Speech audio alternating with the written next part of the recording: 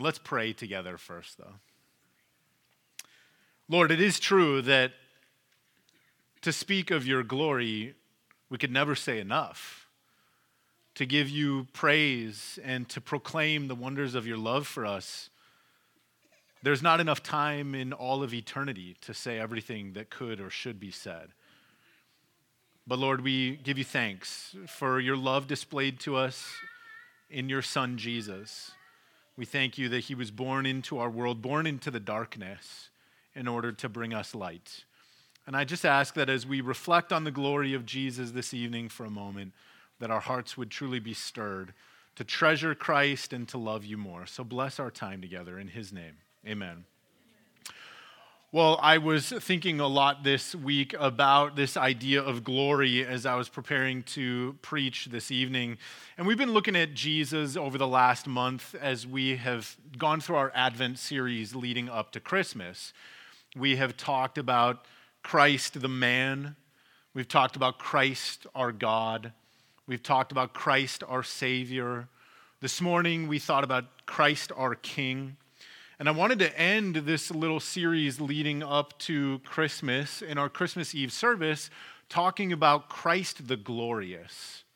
Just reflecting on the glory of Jesus. Jesus, this child born to Mary in Bethlehem, is full of glory. So I found myself thinking this week, what other things have I seen or experienced that are glorious? And many things came to mind. I remember, probably like some of you kids in this room, being maybe 6 or 7 years old, anticipating Christmas, having a hard time sleeping on Christmas Eve like many of you will have a hard time doing tonight, and then waking up on Christmas morning long before my parents woke up while it was still dark, and wandering out of my bedroom into the living room to see the Christmas tree there all aglow with the lights, and underneath that tree tucked a whole mess of presents. And to a 6-year-old, that's glorious. That is a glorious sight. But the glory of those presents was really nothing compared to experiences that would come later in life, like the moment that I purchased that brilliantly shiny diamond ring that I would use to ask my wife to marry me.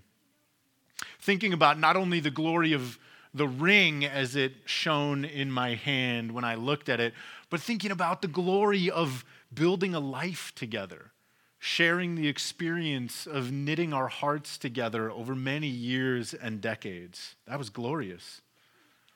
And I remember the glory of the moment on our wedding day when my wife first appeared at the end of the aisle, and seeing her walk down the aisle outside in the beautiful garden of the Morton Arboretum to the setting of the sun behind her in the west. And we have a picture of it, so you can verify my story. I'm not making this up, but I don't need the picture because the moment is burned into my memory forever.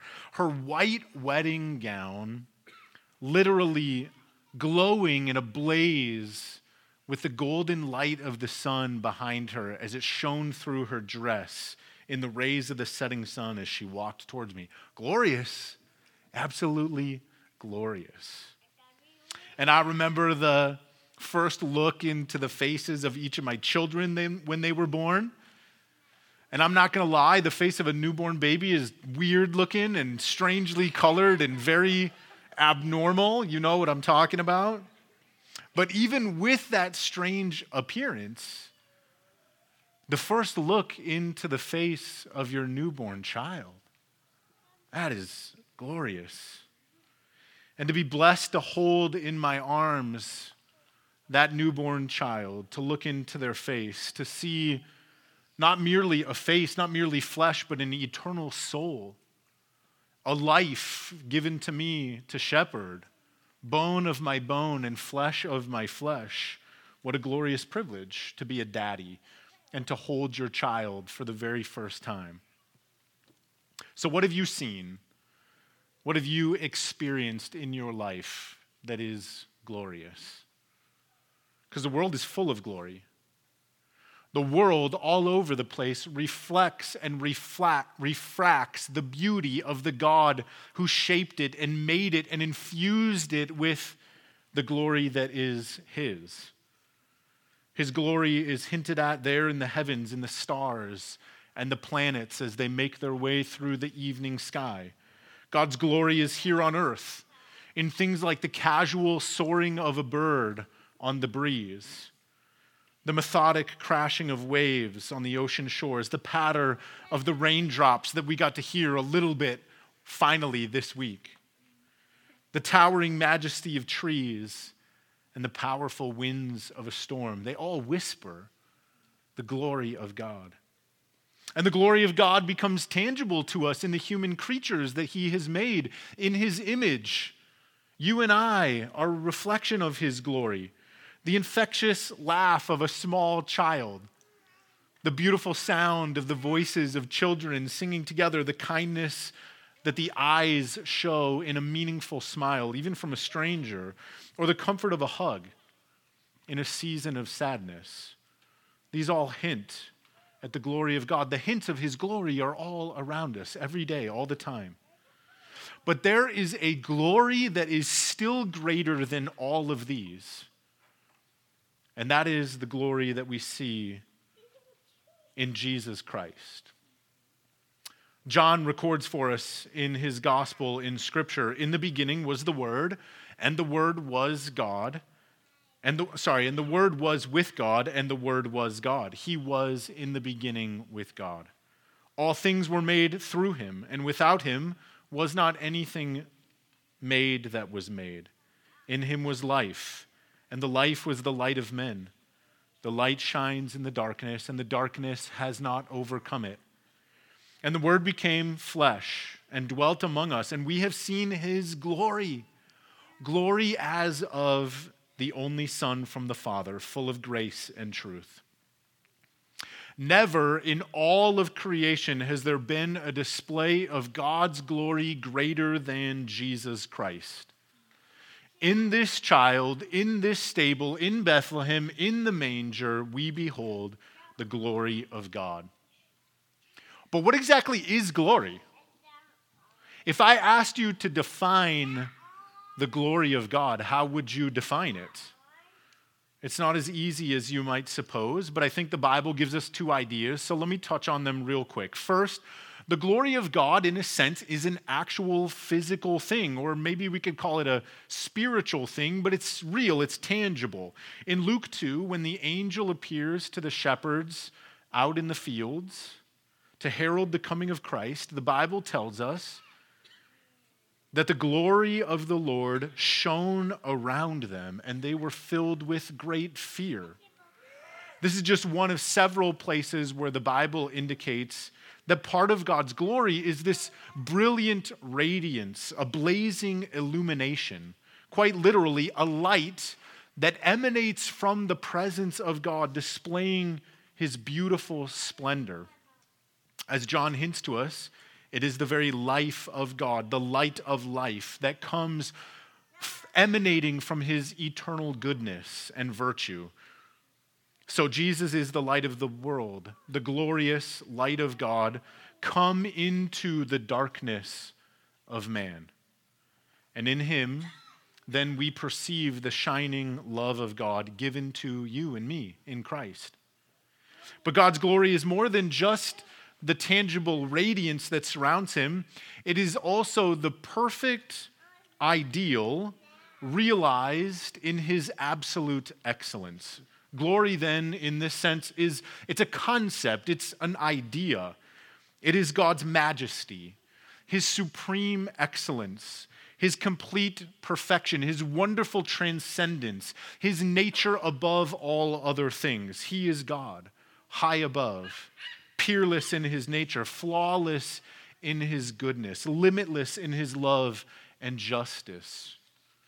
God's glory is the summation then of all of his perfection. Not merely an idea or a concept then, but a reality found in God in true substance and form. The glory of God is his fame, his renown, his distinction. And this too then is the glory that has come to us in the person of Jesus Christ. All the excellence of God present there in the child Jesus in the arms of his mother Mary. And one day, if your faith is true and you trust this Savior Jesus, then you will see the glory of Christ face to face. And whatever wonderful things that you may have perceived in this world, the stars and the rambunctious, wonderful children and the landscapes and the beauty and the brilliance and the virtue, all of that will pale in comparison to the love that you perceive in the face of Jesus. Whatever glorious things you may have beheld in this life, Christ is infinitely more. And so my prayer for you, my prayer for each of us, my prayer for our church tonight is as we celebrate the birth of Christ, that we would simply treasure the Word of God made flesh, that we would treasure the light and life of Jesus, that we would think on his glory, the glory of God born among undeserving people in the person of the Christ child Jesus, and we would treasure it, and we would marvel at it, and we would appreciate the beauty of it. We would be moved to adoration and worship and praise. The God of glory has come to us, and he is Jesus. Let's pray.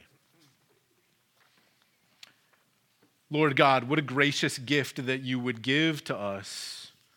Not merely salvation through Jesus Christ, although that alone is worthy of praising you for, but that we, these broken, humble creatures, would be able to gaze upon the glory of God in the person of Jesus Christ. We thank you for sending your Son into the world to redeem us. And God, we look forward to the day when we will stand before you, risen from the dead, and we will once again gaze upon the glorious face of our Savior. And Lord, as we go into celebrating Christmas, I pray that we would treasure these things, that your glory would be a treasure to our hearts, and we would love you in response to all that you have given us and all that you have done. In Christ's name, amen.